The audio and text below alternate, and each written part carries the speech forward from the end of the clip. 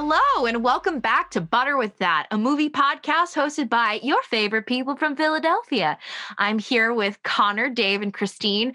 Tori, sadly, is not with us. Instead, she is busy figuring something really awesome out within the marine biology field. We don't know what caused this random career switch, but you know what? We're supportive. We love you, Tori. And we miss you. Hopefully, she'll be back next week. But I am so happy to be back with my Butter fam here. And I'd love to hear, have you guys been watching anything cool, done anything cool in quarantine? I have a Hannibal update. Oh. So a couple episodes ago, I mentioned I started Hannibal and was like kind of on the fence. But I was one episode away from when they introduced Gillian Anderson, and I was like, obviously I'm in. Yeah. So Game changer. It definitely got a lot better. I'm done with season one, and I think they fleshed Hannibal out a little bit. I'm gonna be okay with Hugh Dancy. You know, we can't have it all. It's fine. He's okay. But it's definitely getting better. So I'm gonna roll into season two. It's like In Treatment meets Hannibal. And I love it when Hannibal goes to Gillian. It's like that. Yeah. I've been not watching a whole lot of like new stuff, but playing a lot of the new Assassin's Creed game, Assassin's Creed Valhalla, which is about the Norse and Viking invasion of England in like the 750 CE. And so that's been really cool. Kind of, I don't know a whole lot about Viking history, so it's been cool to like be immersed in that world, and the game is a lot of fun. So that's kind of what I've been putting a lot of time into. I mean, as I've been speaking about all of this past month, it's just been The Sopranos. So I'm still figuring out what to do with myself. Some series that I want to return to now, having access to HBO Max. Would probably include True Detective, at the very least season one, which I really enjoyed and haven't seen in a couple of years. Season two was a train wreck, so I might go back and watch that for sport at some point. And then the third season I still haven't seen, which I heard is actually kind of a return to form and is actually a really good, really solid season after the disappointment of season two. So I'll probably go back and watch some of that. And I'm also looking forward to going back and rewatching a lot of Mr. Show. Sketch comedy show with Bob Odenkirk and David Cross. Imagine that'll come up later. But also a show that I think maybe a lot of people younger than me wouldn't be as into. A lot of the humor is pointedly dated, but a really good absurdist sketch show when it doesn't veer into that sort of stuff. So I'll be going back to that, I think, probably pretty shortly. It's always interesting to me what we go back to.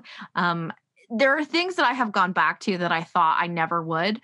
For instance, I rewatched Logan Lucky the other day, and like I liked it when I first saw it. I thought it was really funny. I watched it again, and I found myself enjoying it so much more. And there is one part where Adam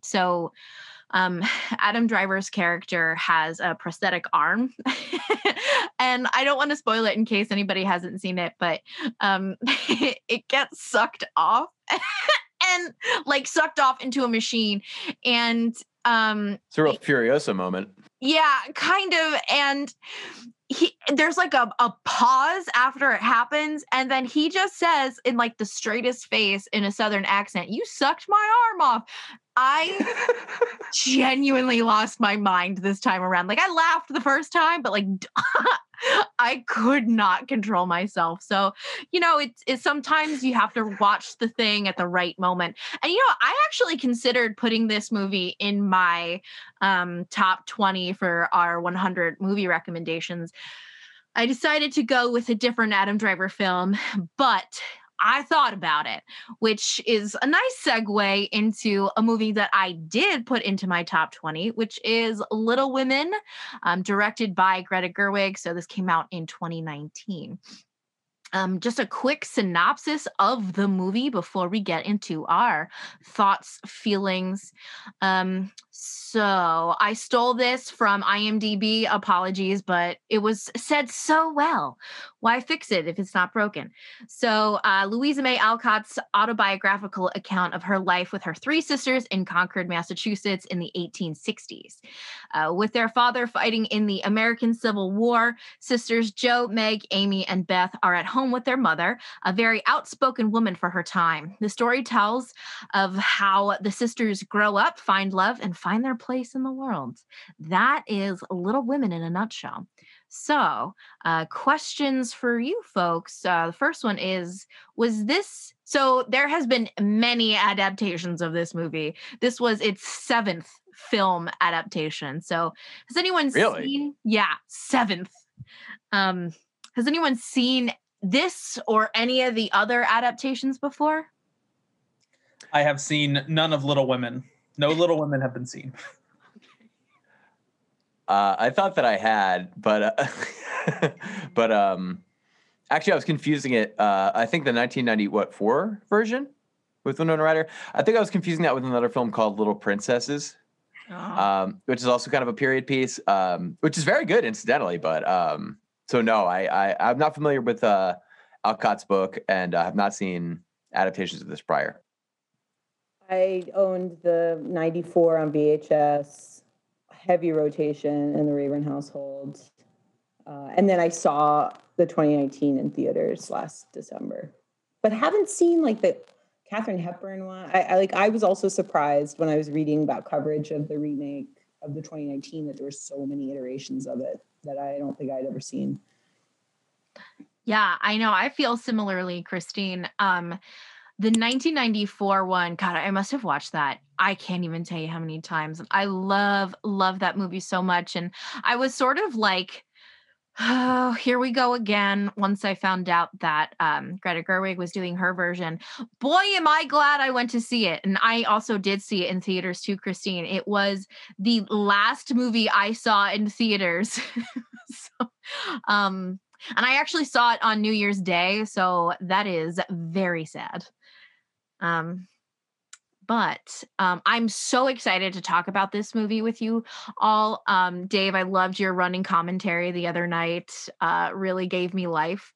So I'm interested to see everyone's thoughts. So again, it's following sisters Jo, Meg, and Amy throughout their time as young adolescents and breaching into adulthood.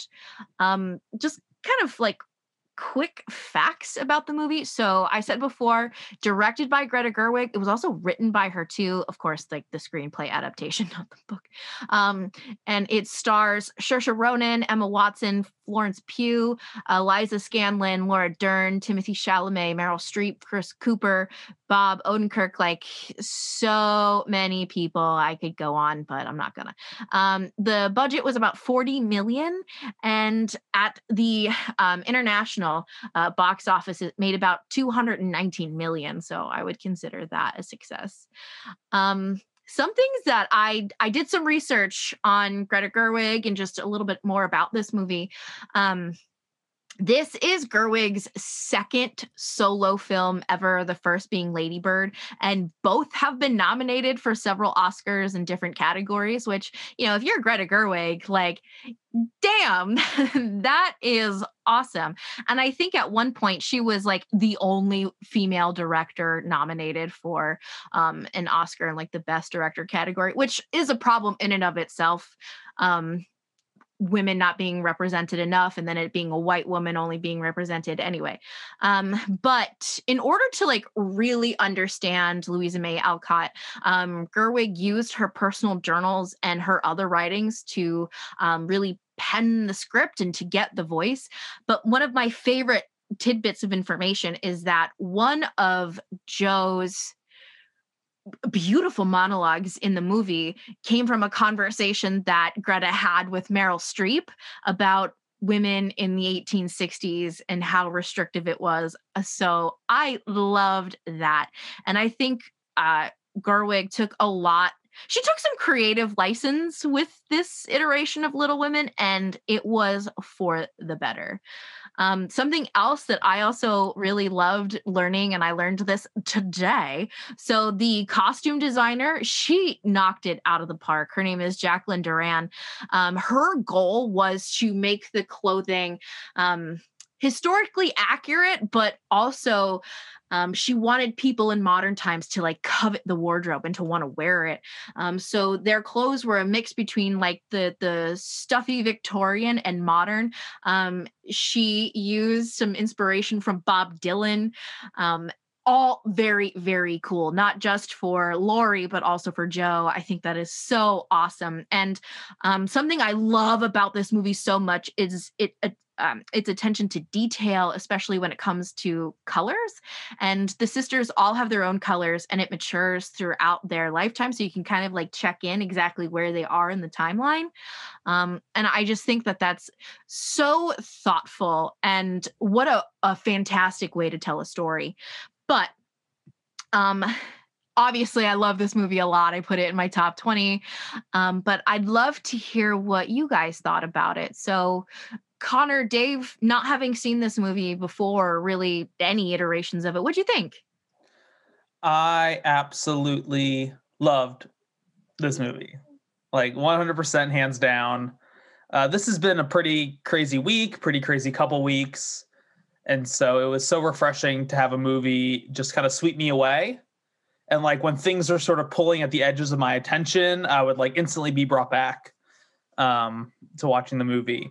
I'm a sucker also for nonlinear storytelling. So I think instead of being a straight line, this movie is more of an elliptical of all, kind of like I was thinking of the solar system, of all the different planets like intersecting with each other, like the characters. This movie absolutely blew me away. I have not seen Lady Bird. It's been like sitting on my Netflix or Amazon queue forever. So that's been one I've been wanting to check out. And yeah, Little Women surprisingly kind of blew me away. And it was interesting because I feel like I'm usually kind of in the know with like a lot of like major movies that come out. I knew nothing about this movie. I thought this was a Jane Austen, Pride and Prejudice, Victorian English kind of movie, but surprised to see like a very American movie with also a very international cast, which was kind of cool too. So just initial thoughts, like 2 huge thumbs up for Little Women. Nice. Dave, what did you think? Well, as I said, I mistaken attentions. I thought I'd seen an interpretation of this before, but that's an entirely different story. So went into it blind. Yeah, I don't know. I don't really care for it. That's fair. No, it's not. I just wanted to let that sit there for a second and see your reactions. And I just wanted to say, I'm sorry. No, I'm just joking around. This movie's fantastic. It's a total knockout. I mean, wall to wall. Everything about this movie is like a well-oiled machine. The acting is amazing. The direction and production design are like really remarkable. Like some of the best I've seen, maybe in all of 2019. The use of music that kind of keeps this continuous momentum. There's almost always a score in a way that it doesn't really emotionally telegraph what's going on, but it enhances what's going on a little bit in a way. Its sense of like, Connor, as you touched on, nonlinear storytelling in a very, linear story, having gone back and read a synopsis of the book, is a really cool interpretation. And I really appreciate that it drew kind of a meta reality into it as concerns Alcott. And I think that's something I'm really excited to return to talking about. So I think everything about this movie is pretty much worthy of compliment. I'm looking forward to diving in. Woo, okay, great. Glad to hear that. Although I would have accepted too.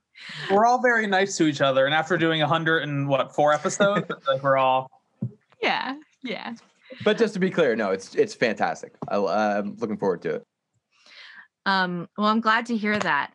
Christine, as someone who also loved the 1994 version, how did this measure up to it? What are your thoughts? Oh, it's immensely better, but this was a very important rewatch for me just because I think I'm so happy that I saw it again and that we have a chance to talk about it.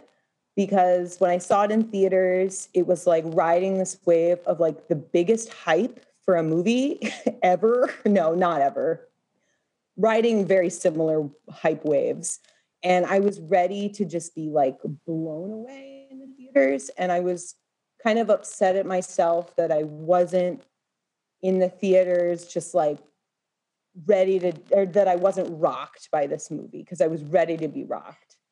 And then I kind of sat with it and I thought about it a lot. And then I was just like, okay, down the road, I'll rewatch it. And I rewatched it, and I'm so glad that we're talking about it, because it really opened up so many wonderful things that I saw in this movie. And that, like, I was like, for a story that had to be reinterpreted, Gerwig just brilliantly broke it apart and reassembled it in such a fresh way. I think in ways that I'm sure we'll go into, but it was like an interesting feeling rewatching a movie that I was like, oh, why didn't I just like, because I enjoyed it when I watched it. And when I walked out of the theaters in like the December I watched it, I was like, the second half was amazing, but the first half, like, ooh, I don't know. But rewatching it was like, gave me a chance to actually recognize what Gerwig was doing in shuffling through. Like, I think the 94 version is I don't think it is a linear progression of events. So each moment that's sort of solidified in Little Women history, the burning of the manuscript, the falling in the ice, the 94 version, it like, I would always watch it. I'd be like, oh, this is the end of the world. This is like so impactful. And it felt like this remake was sort of just shuffling through those episodes, and it didn't feel the weight that I remembered it feeling. But then I was like, no.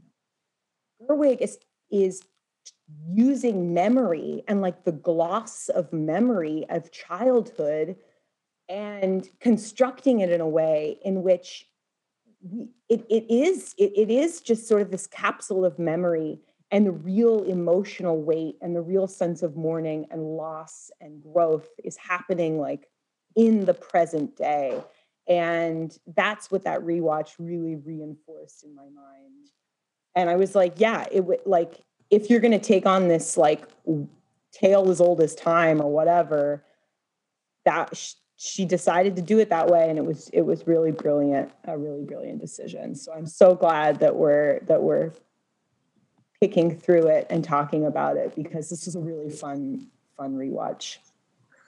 One of my favorite other movies podcasts beside our own is called from the YouTube channel Lessons of the Screenplay, which is a fantastic channel and a really great podcast. And they end every episode thinking, saying, well, what's the biggest lesson that, as screenwriters we've learned from this movie?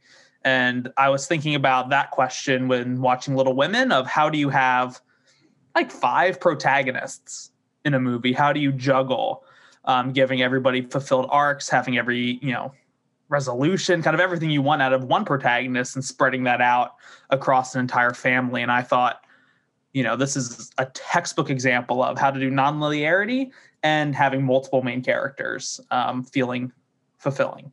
Yeah, both of those things, like to such an amazing degree. It definitely allows that each individual character kind of shines and has their own story or like micro section of the story in a way that feels really naturally balanced, because it is in, the story of a family, and it is the story of how their shared memories build and shape their personalities and their individual experiences unified through family. And it does a great job of balancing a lot of storylines really cleverly, in the way that, like, as you're saying, yeah, there's this sort of like fractured timeline that kind of hinges moments like several years down the road and pivots them and pairs them really appropriately against similarly emotional experiences that I had growing up, that not only create a common emotional theme between the two, past and present, but also really explain their growth and maturity in the face of those different emotions and situations over time. Yeah, I'm really enjoying this conversation because in the 1994 version, at least, we don't get the stories of Meg, Amy, and Beth, really. We only see it through Joe's eyes. So, and I mean, like, you know, some of the big parts are still there, right? So, like, Meg gets married, Beth dies, and Amy goes off to Europe and comes back married. And so those big parts remain the same, but you learn the context around those moments. And, you know, that was something that was always missing. My favorite character has always been Amy. And it was because I knew there was more to Amy than what we saw in 94. And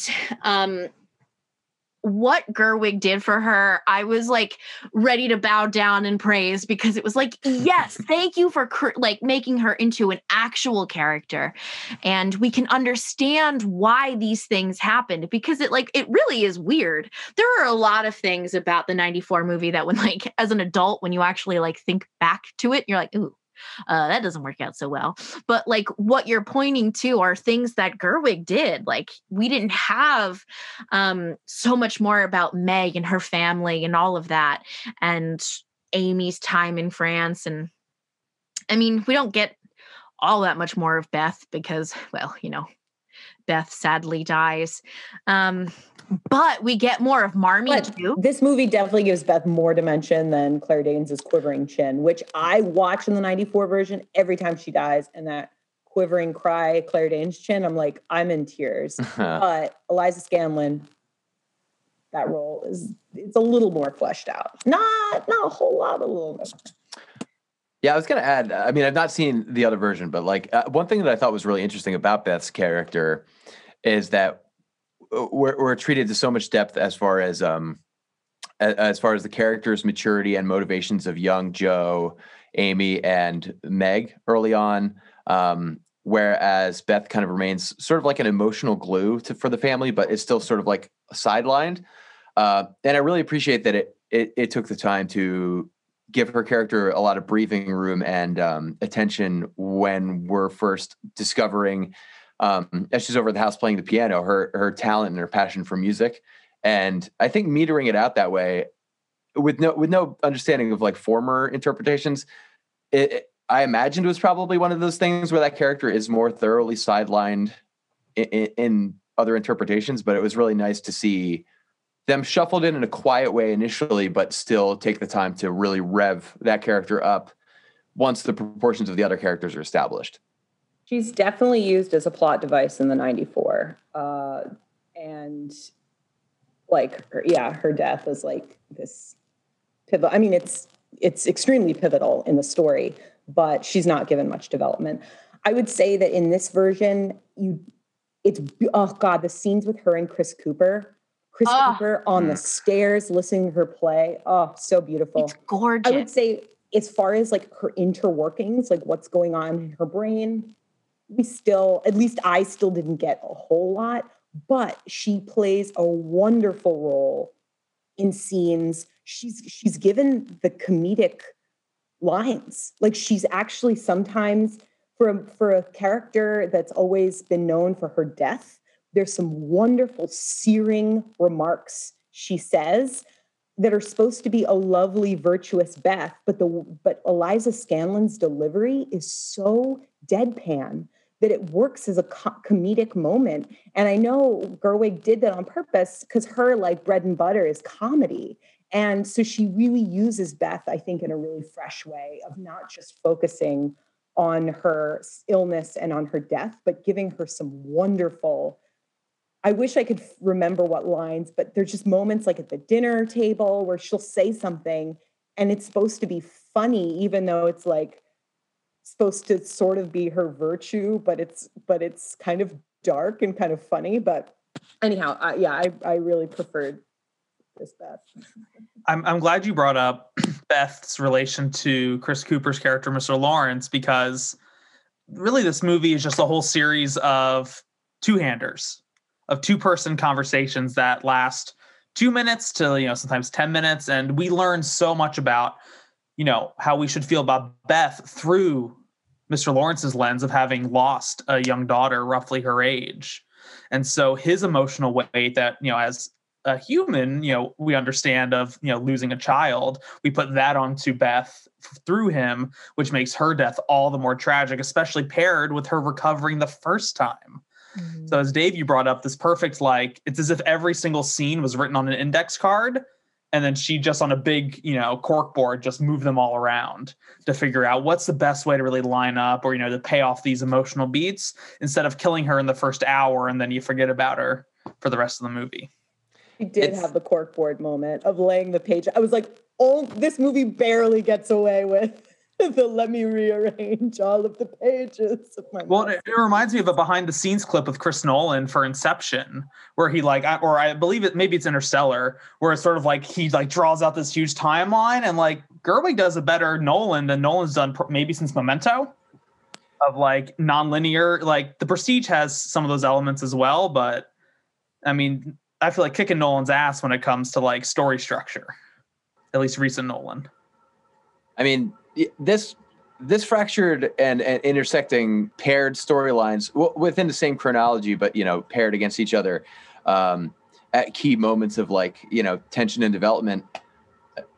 I don't know that I've ever seen it done this well. I mean, it reminds me of almost the idea of what George Lucas originally claimed of the prequel idea is it's ring theory, so every big moment cycles back to another moment, and it's that can work. That works here, and it's incredible. Yeah, and I think that you can probably see that the most clearly with Beth and her death, and the way that Joe is watching over her, and Joe wakes up, and in the first time, you see that Beth's okay, and she's sitting at the kitchen table with Marmee and Hannah, and then the second time isn't the case, and Marmee, Laura Dern, I thought it was a really interesting choice to bring in Laura Dern for this character, because I always felt like all the others, that Marmee was very unexplored and set to the side. This is really Joe's show, and just Laura Dern breaking down and Joe giving her a hug. I started weeping in the theater, and I can't say that ever happened before. And it's because we just got to see so much more of her and learn so much more. And I think, something that's really beautiful, and everyone's kind of touched on this a little bit, how you tell the timelines apart, and how you do it is through color. And, when we're in the past, everything is really bright and hazy, just a little bit of sun flares, all of that. And then when we get to present day, it feels colder, a lot more blues and rougher fabrics, things like that. Until we get to the final scene. And this is what I love so much about this. So we get, Dave, I think you mentioned this, we get the meta of Alcott's life when Joe is having that argument of whether or not the main character is going to get married. And so at the very end, we have a very bright, warm, a sunflary scene at the school, but the sisters are all wearing blue. And it's ambiguous because you don't know how the book is actually ending, because you can see that Greta is changing the narrative, changing it to be what Alcott maybe always wanted it to be. But does it actually happen? And brilliant. That's a really wild ambiguity at the end, in the sense that, it's what we see is Joe, the character Joe, establish, as they do in the book, establishing the school, and they're married, and the sisters are there. They're teaching, boys and girls at the school painting and writing and all the crafts that they so appreciated and so defined their character. But we're also seeing at the end the character of Joe within that context, witnessing the publishing of the book Little Women, which I thought was kind of interesting in a way that the title on it, and I made sure to rewind to check, was it still accredited the book Little Women to Joe's character rather than to Alcott, which I think is maybe just a way of kind of broadly explaining to audiences what's going on, because maybe otherwise the connection might not be there. But I think it might be my only thought on the movie that's something I would reconsider, is actually having it be accredited to Alcott at the end when the book is being published, because then it further establishes the distinction between the fictional narrative that we're treated to and the meta narrative that bookends the film. But I don't think it's a problem either, that being said. But in the story, Jo March does publish a book. Like, that is part of the narrative. Right. Was it Little Women, though? Was it like, you know, kind of like a meta book in the sense that it's referencing itself, or like? That's a good question. I'm just imagining. So Gabriel Byrne plays like the mysterious German writer, philosopher at the end of the 94. I've never read the book, so I don't know. I'm just basing this on the 94 version, but he's like helps her with her manuscripts or whatever. But that's a good question. I don't know whether it's titled, but you'd like more of like a removing it and being like, this is Alcott, this is her story. It definitely already does what I'm describing in terms of that reveal. So it's not a problem. I just think it would have been interesting if it went that extra step in defining and acknowledging the distinction between the meta reality and the fiction that we're treated to in the film. Although, again, it's not a problem. It totally works. It's just a kind of a thought. No, I feel similarly. And I think it's a throwback to when Jo is selling her kind of like dime novels, essentially. And like, well, what name do you want this under? And she's like, none. I don't want my mom knowing about this. Mm-hmm. And so I think it's like her finally finding her voice and being proud of her work. But that all being said, I want to talk about Jo as a character. So, you know, in the 94 version, you just want to be Jo so much. And the way Saoirse plays her is exactly right. But I think Jo is an extremely problematic character. And I'm wondering, like, what you all thought about it and whether or not, like, you had any problems with Jo. Do you mean kind of like problematic in general related to the source material, or Gerwig's take on Jo in this movie? So I have in my notes here, it's feminism versus bad feminism. So I think the Marches, you know, Marmee and their father, I think that they are incredibly progressive people. And I mean, Aunt March, played by Meryl Streep, says the reason why the father lost all of his money is because he educated his 4 daughters. That is incredibly progressive for, you know, what, like the 1850s, 1860s. And so, and particularly how Marmee lives her life too, like, that is a version of feminism there. And like Jo has clearly benefited from that and has clearly like used her privilege, you know, whether or not they actually have money. They do, right? They do. And we can see that juxtaposition with the family that they help out that have nothing. And so I think Jo really doesn't acknowledge her privilege, but uses it in a lot of ways. But And you know, I love her so much where she's like, women don't have to fit into this role. They don't have to do that. Right. She's like, she's literally blazing a trail. But the interaction she has with Meg right before Meg's about to get married, I was like, that is it. This is the like white toxic feminism. This is it. And I appreciate that scene so much. And I was wondering, like, if any of you thought the same, or if there, and if you do, were there any other scenes where that shined through? So it's like you're identifying like Jo imposing her values onto other people and her standards of what it means to be like a woman, essentially, and like making other people feel like shit if they don't value those. Like Meg being like, no, I want to get married. I want to start a family and things like that. And through the lens of Jo's eyes, you can understand that she's sort of, she's obviously very dismissive of that choice that her sister has made. I'm so glad you've pointed this out, Sam, because it's like when we think of Little Women, we really think of Jo's story. She's the creator. She's sort of the thrust of the narrative.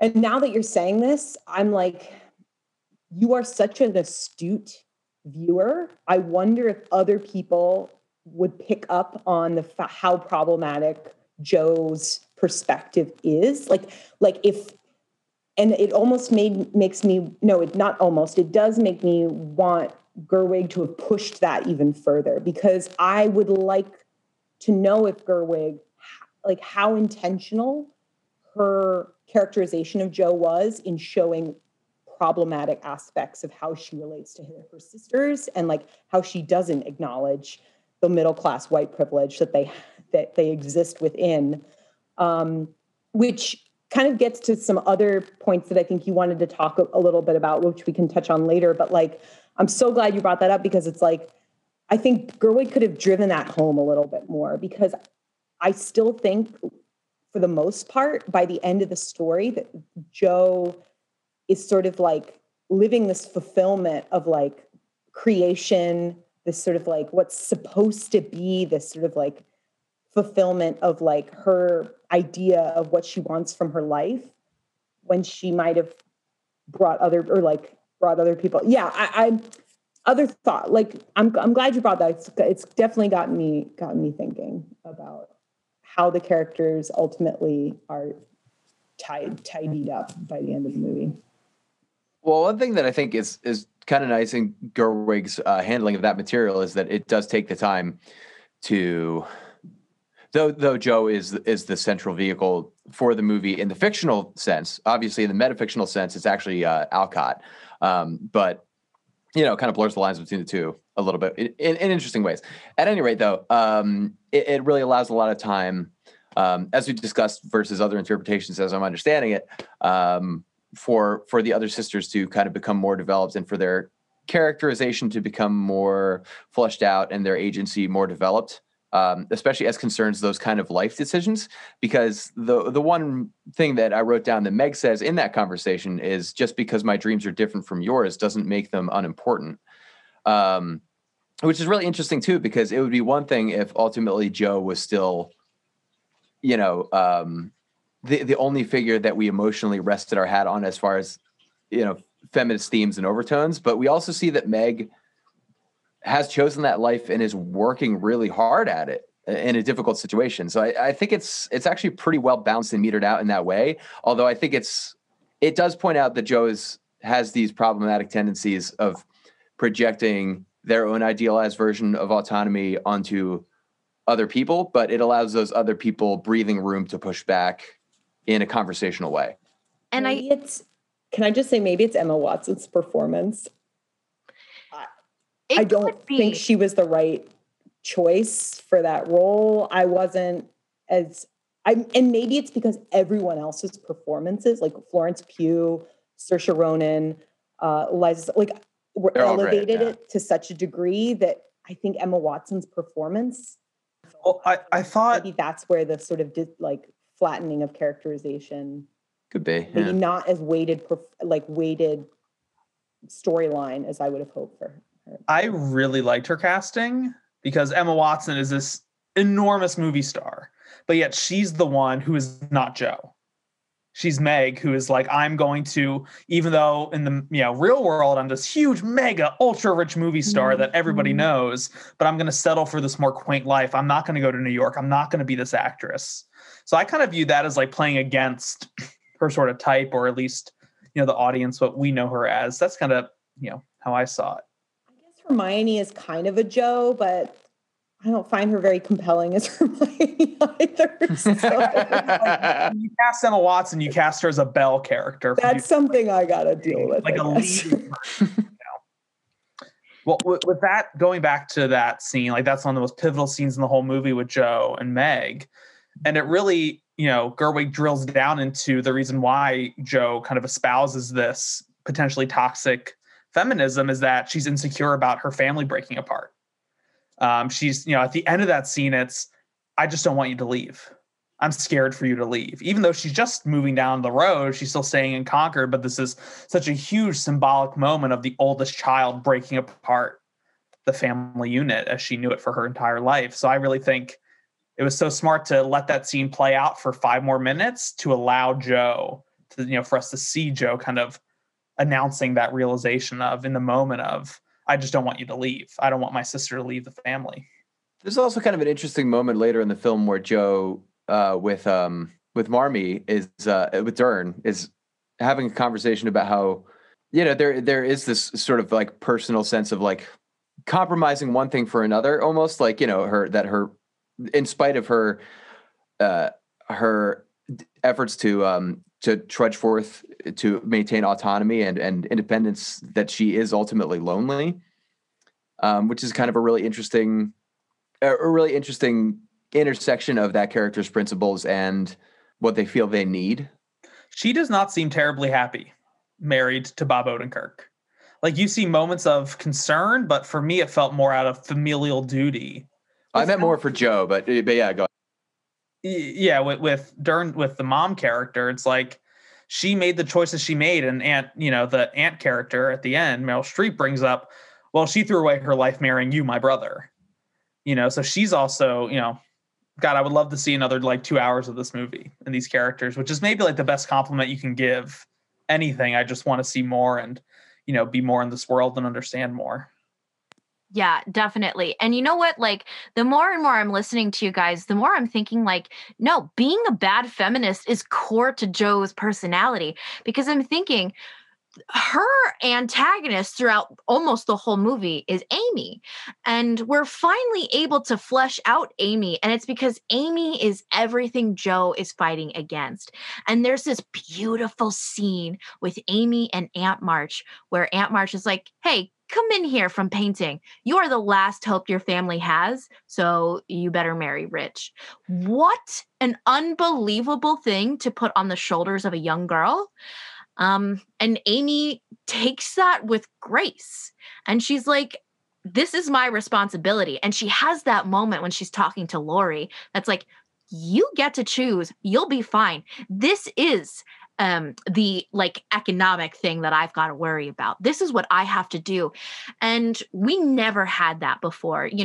Amy goes off to Europe with Aunt March and then just comes back married to Laurie.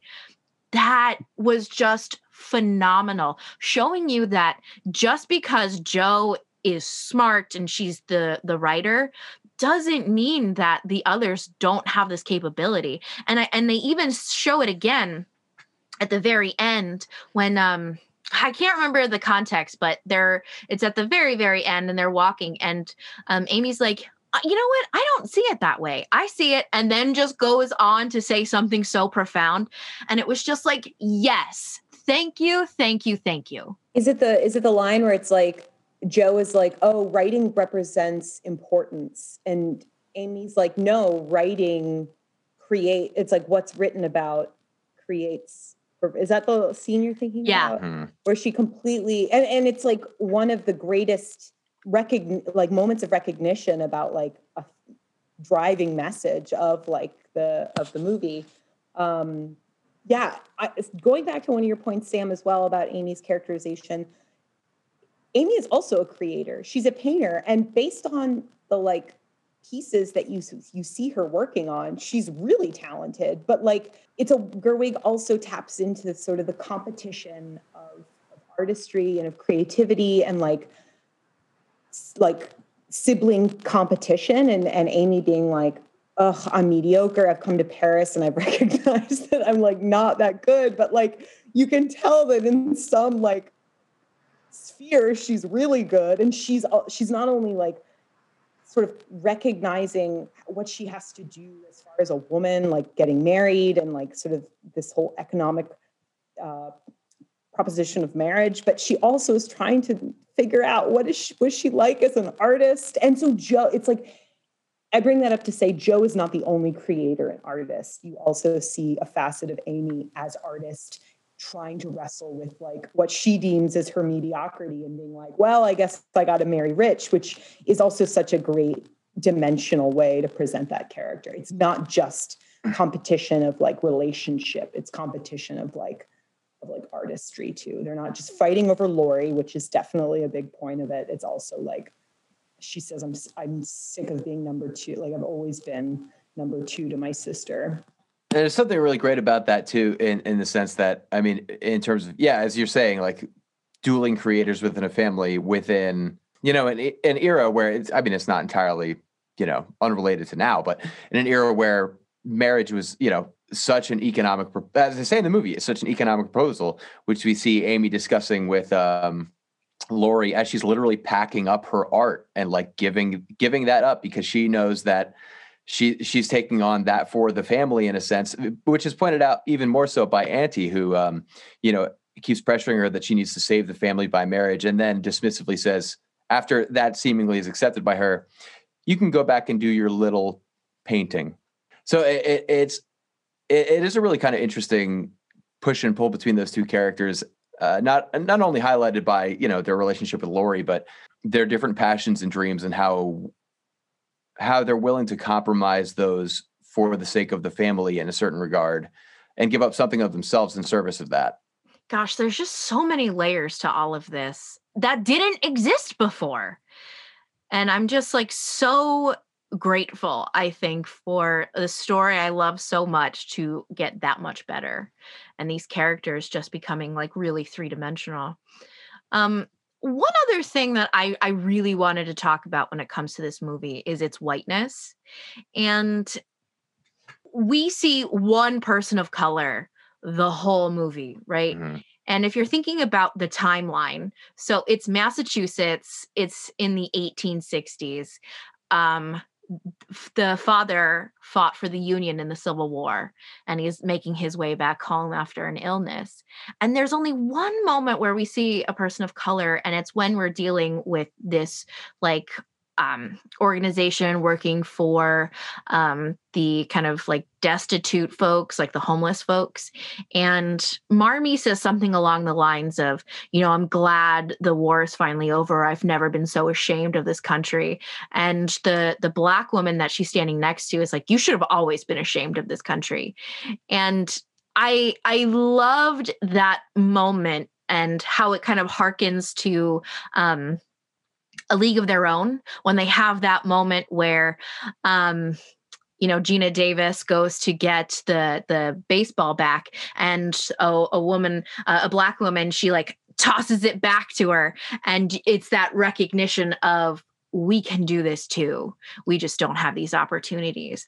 And so like, I loved that Gerwig put it in there, but it also made me think of, well, why didn't you put more in there? Like, why didn't we like make this like a Black family? Like, I think that the historically accurate argument is just a way of keeping Hollywood white.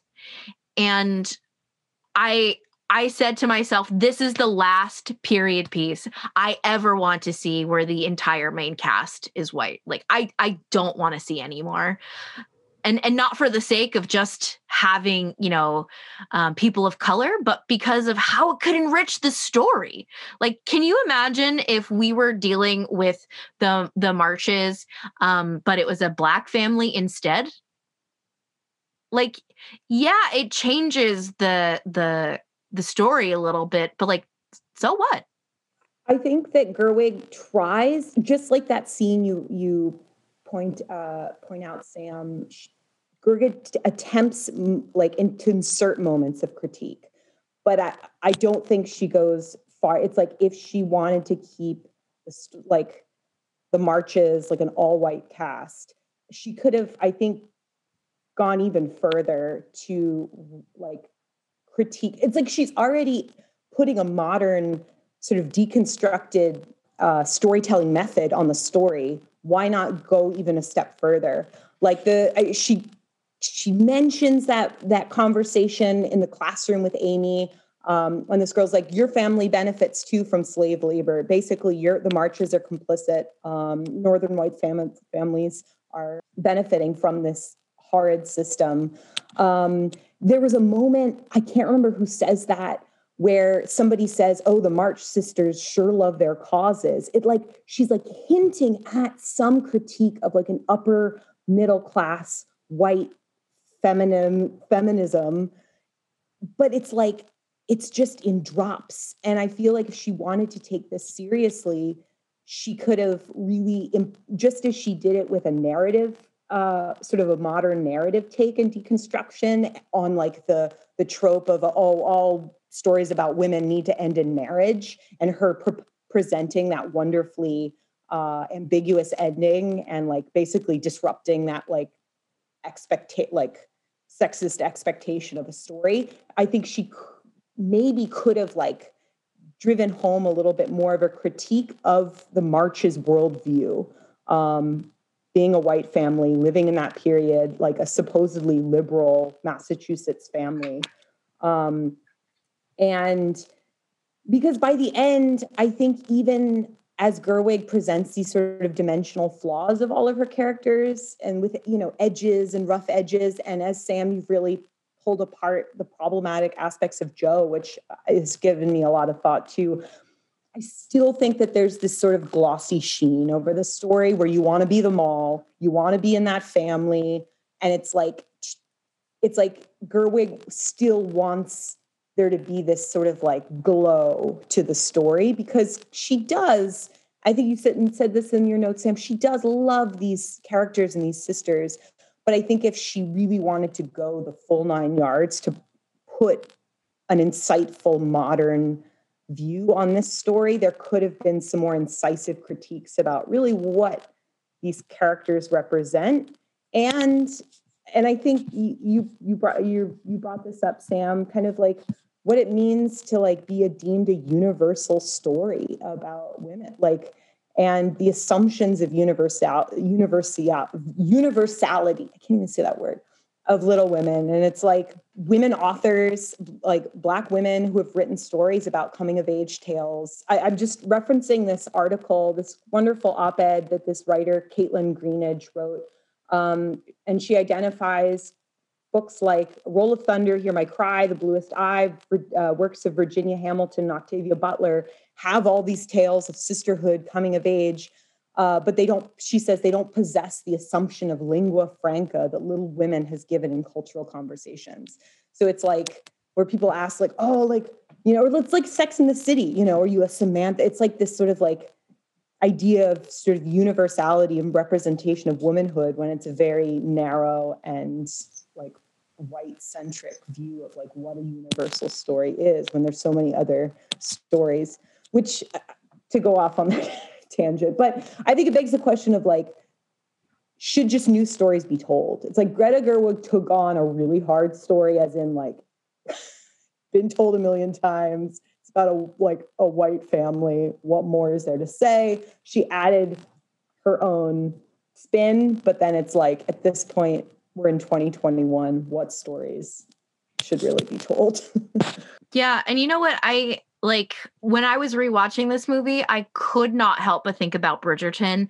And, the show is what it is. I think I loved it. And I think it has its problems, and it certainly has its problems when it comes to race. But something that they were able to do, it was just, they were able to have a diverse cast and it not be a big deal. It was just, we have a diverse cast because this is what it looks like. That's it. And it becomes like a bit of a plot issue towards the end, but even that, like, barely. So it can be done, and it can be done well. If you want to tell these stories, tell it in a meaningful way. And I think that Greta, she did a really wonderful job of making like today's version of this still white centric, but like I think she did a good job in like aging these kids up and fixing that weird relationship between Jo and Friedrich, and like the age gap that used to be between them was disgusting. Really fixed those things. You mean between Winona and I just said his name. Oh my God. My fave. Whatever. Oh my, Gabriel Byrne? Oh my God, that's my favorite part. Oh my God. Christine! The age gap is so nasty! I fucking love Gabriel Byrne. I'm sorry. It's okay. No. I'll have to revisit it and be like, maybe this is wrong, but I can't lie. That's okay. But anyway, she fixes some things, but can still always do better. So as with anything, that's really what I wanted to talk about when it comes to Little Women. Just, Greta Gerwig's vision, feminism, and centering whiteness. But is there anything else, Connor?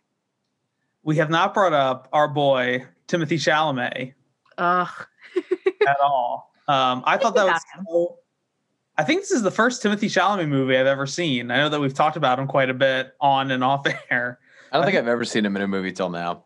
And I thought it was interesting how he is one of like the linchpin figures who all the sisters' lives, most of the sisters' lives revolve around.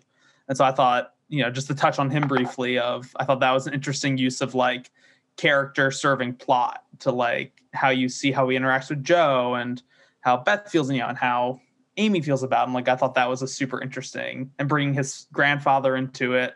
Like, I thought that was, a cool element that I wanted to bring up. Yeah. You know what? Something that's really cool, Connor. I'm so glad you brought that up, because I think that Laurie, Timothy Chalamet, is probably almost a carbon copy of Christian Bale in the 94 version. That's how I felt. I felt like, he's just doing the same, like they kind of look alike. He's just doing the same thing. I loved the details with, what's Meg's husband? John. There's this moment where, because you're supposed to see John as kind of sensitive, he's just like a nice guy. But there's this moment where he says something like, "Oh, well, that's what ladies must do." Some like assumption about like ladylike behavior, or like a woman's place is in the home or something like that. And then like one of the sisters like I think it's probably Joe, who's like fires back at him. He's like, oh yeah. No, that's a good perspective too. It was just like a great like dude trying some like thing out and then being totally shot down and then being like, oh yeah. I love the greenhouse. Or that was a moment too. The only thing I feel like the 94 version does better is the piano surprise. So in the 94 version, it's like right around Christmas. Beth comes home and the entire home is decorated, and the piano is right there. And I cry at that point, because Beth hadn't had anything really good happen to her, and it was really toned down in this film. And I think that fits for what the story was, but it was an interesting choice. And I was like, nobody's like that. No, maybe there are people like that. The slippers she makes are so cute. I have some thoughts just about the like brass tacks of the film, the production. Because there's so much about this movie that really set me back, and I think really, in some ways, functions perfectly as a period piece. I mean, the as we touched on briefly before, the costuming is fantastic. The wardrobe is like to die for. It's incredible. And it really, if that was their intention to make it, enviable in modern standards, there were plenty of Timothy Chalamet jackets where I was like, ooh, I'd like to wear that one. But also just how completely immersive all the set design is, and all the scenic locations. And it just feels really, it really transports you to its setting and to its, frame of reference and its historical context. It's got a really fantastic use of like light and atmosphere. Sam, as you mentioned before, like the distinction between within a linear timeline of past and present, delineated and explained a lot by like saturation or light or like palette, which actually kind of reminds me a lot of Big Fish, not for nothing. Also the use of slow-mo, like, I mean, slow-mo in a period piece, I'm normally like, oh, it's something at odds with like a historical story having that flair of like modern cinematography and so on. Just the slow-mo stuff kind of brings me out of a lot of period pieces and things like that. But here I think is like refreshingly tasteful and actually like perfectly used, because it's used pretty sparingly and only to highlight certain things.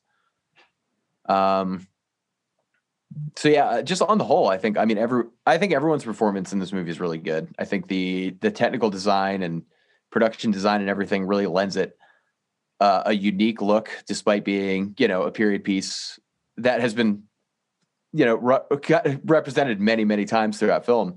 Having not seen any of the other ones, I mean, this one, I have not quite seen a period piece that handles cinematography quite in the way that this movie does, let alone screenwriting. So in that sense, I think the production and direction is really unique and really refreshing.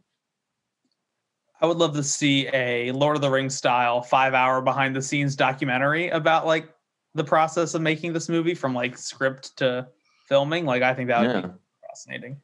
I think you can also tell the type of atmosphere. I don't know what went behind the production. Maybe they all hate each other, but I certainly believe that all performers in scenes were just having such a good time, especially the scenes where the March Sisters are putting on the performances. You can see, like, I don't want to hate on Emma Watson. Her performance is fine or whatever. But like there's a moment where she's getting a mustache put on her face and you can really see her laughing. And in that moment, I was like, she's probably laughing at the moment. And like, I think Gerwig had really captured the magic of like the friendships, the camaraderie that probably was like happening in the energy of that room, in the attic. She also filmed at least parts of it in the real March house. That's like the real house in Massachusetts, which was great on location shooting. One thing is, maybe my eyes deceive me, but did Timothée Chalamet have CGI legs in the ice skating scene? Can someone like maybe later on rewatch that scene? Because I swear both times in the theaters, I was like, she did not CGI those legs. And then I rewatched it hoping that it wasn't. But is this like the 2020 version of Is the Snow Real? Are Timothée Chalamet's legs real? I think this should be a new theme because I couldn't get it out of my head. Oh, God. Wow. That was the only production thing I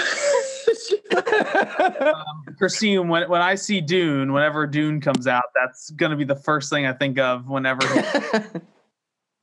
Oh, my God. That just sent my soul. I don't know. Rewatch it and tell me. Prove me wrong, please. Because. One other really quick thing, I guess, that really struck me as far as like the editing and style of this movie was taking the time to have characters when their letters are being read by other characters, rather than like a voiceover of the character reading it. It's just a hard cut to an almost like monologue, like center frame style version of them dictating the letter they've written, which I thought was like, I don't know. I've not seen something like that in a period piece before. It was really striking. It was a great stylistic choice and also really funny. And I think that's where Gerwig really shines, is like she can handle the choreographed position moments of a period piece, but she can throw in things that are so odd and you're like, I can roll, like I can see that. And it's funny. The dancing scene on the outside on the floorboards is so beautiful. So good. So good. Yeah, it's got a real freshness to it. Well, this was an awesome conversation. Thank you all so much. I hope now everyone can see why I picked this to be in my top 20. I think it has to be up there with some of my favorite movies of all time. So thanks for a great conversation. In like vintage butter with that style, we all took a BuzzFeed character quiz of which March sister we are. And I am so excited to find out who everyone got. So who would like... Was it just the March Sisters? Well, based on that question, Dave, it makes me wonder if you got somebody outside the family. I was just curious. I don't know. We'll find out, I suppose. Sorry. So who would like to go first? Go ahead, Connor. I can go first. This is, I took it right before we started this episode. I predicted I would get Amy. I got Amy. Just like Amy, you are loyal and could end up with your first love. That's true. You are confident and proud, willing to defend yourself against anyone. You're always up for a good time. You're willing to take one for the team and do its best for the interests of everyone. Nice. I also got Amy, but first of all, that makes sense. Second of all, there's a reason why I defend her so like to the death. But this has a different description, Connor. This says, like the youngest March sister, you have a fiery spirit and maybe a bit spoiled at times, but you have a heart of gold. You know what you want in life, and you're not afraid to go for your dreams, even if you break a few hearts along the way. Oh, the quiz I took says, which Little Women sister best represents your soul? Oh, wow. Okay. Is that also on BuzzFeed? Yeah. December 28th, 2019 is the What one I did I take? Oh. Interesting. Okay. You guys get to share I think the funniest line in the movie. I owe ever so many limes. Yeah, the whole limes thing. Well, the result that I got from this character quiz was Beth March. Oh. So I gotta, we gotta watch my temperature and everything. The description here is your personality matches Beth. You're practical, compassionate, and responsible. Like Beth, you're a protector. It takes you a little while to open up to new people. Once you do, though, they become friends for life. While you have a close circle of friends, you're often happiest to spend some quiet time by yourself, which tracks. So, Well, Dave, good news. You already definitely beat Beth's age. So, hey, congratulations. I'm doing better than I were in 1850 something, which is a small comfort these days. I also got Beth, but I did not get that description. I like that description way better than what I got. And I didn't do the BuzzFeed whose soul have you possessed or whatever. Weird. Yeah. It's gentle soul, beyond your years, sweet demeanor. Yeah. You got a pair of Amy's and a pair of Beth's. Yeah, that's really interesting. I wonder what Tori would have gotten. Mm. When I was taking this quiz, and I took a similar one for, when we were watching it over the weekend, and it was like by PBS, which was weird. And when I got Amy, I was like, well, yeah, like Amy makes sense. But there was a part of me that was like dreading if I got Joe. And we were like trying to decide who was who, like in our group, and none of us said anyone was Joe. And I thought that was really interesting. Joe kind of exists, I feel like, on her own plane, like her own fictional character plane of existence. I don't know. Yeah. Well, anyway, so we've got some of the marches down. Sorry. I just thought of something that we were talking about, like Joe imposing her own standards on everyone else. I do love the scene though when she so heroically and bravely cuts her hair for money to give to Marnie or to send to the father, and she's like, "It's for you." She does a sacrifice, and then later she's crying by the fire, and Amy's like, "What's wrong?" And Joe is like, "My hair," and it's just such a wonderful like breakdown of that facade where she has some like attachment to her like physical set. Like there is this recognition that like whether it's from vanity or just from attachment to like physical, presence or whatever. It's just like, I lost my hair, which you'd think would be something that would like another sister would say. But I think that moment is so interesting. It's like, Joe, check your standard. You're like, you aren't just who you think you are. Not that bad of a cut either. It looked great. Yeah. But yeah. Awesome conversation about one of my favorite movies. Thank you all so much for participating, and for the listeners, thank you for listening. Send us an email at butterwiththatpodcast@gmail.com. Talk to us on our Instagram or on our Facebook. Other things to shout out, Tori always writes for Movie John, formerly Cinema 76, so check out what she's been writing lately. Anything else? Watch Little Women. Do it. Mhm. It's on Stars if you have it. Well, that's all she wrote, folks. Bye. Bye, everybody.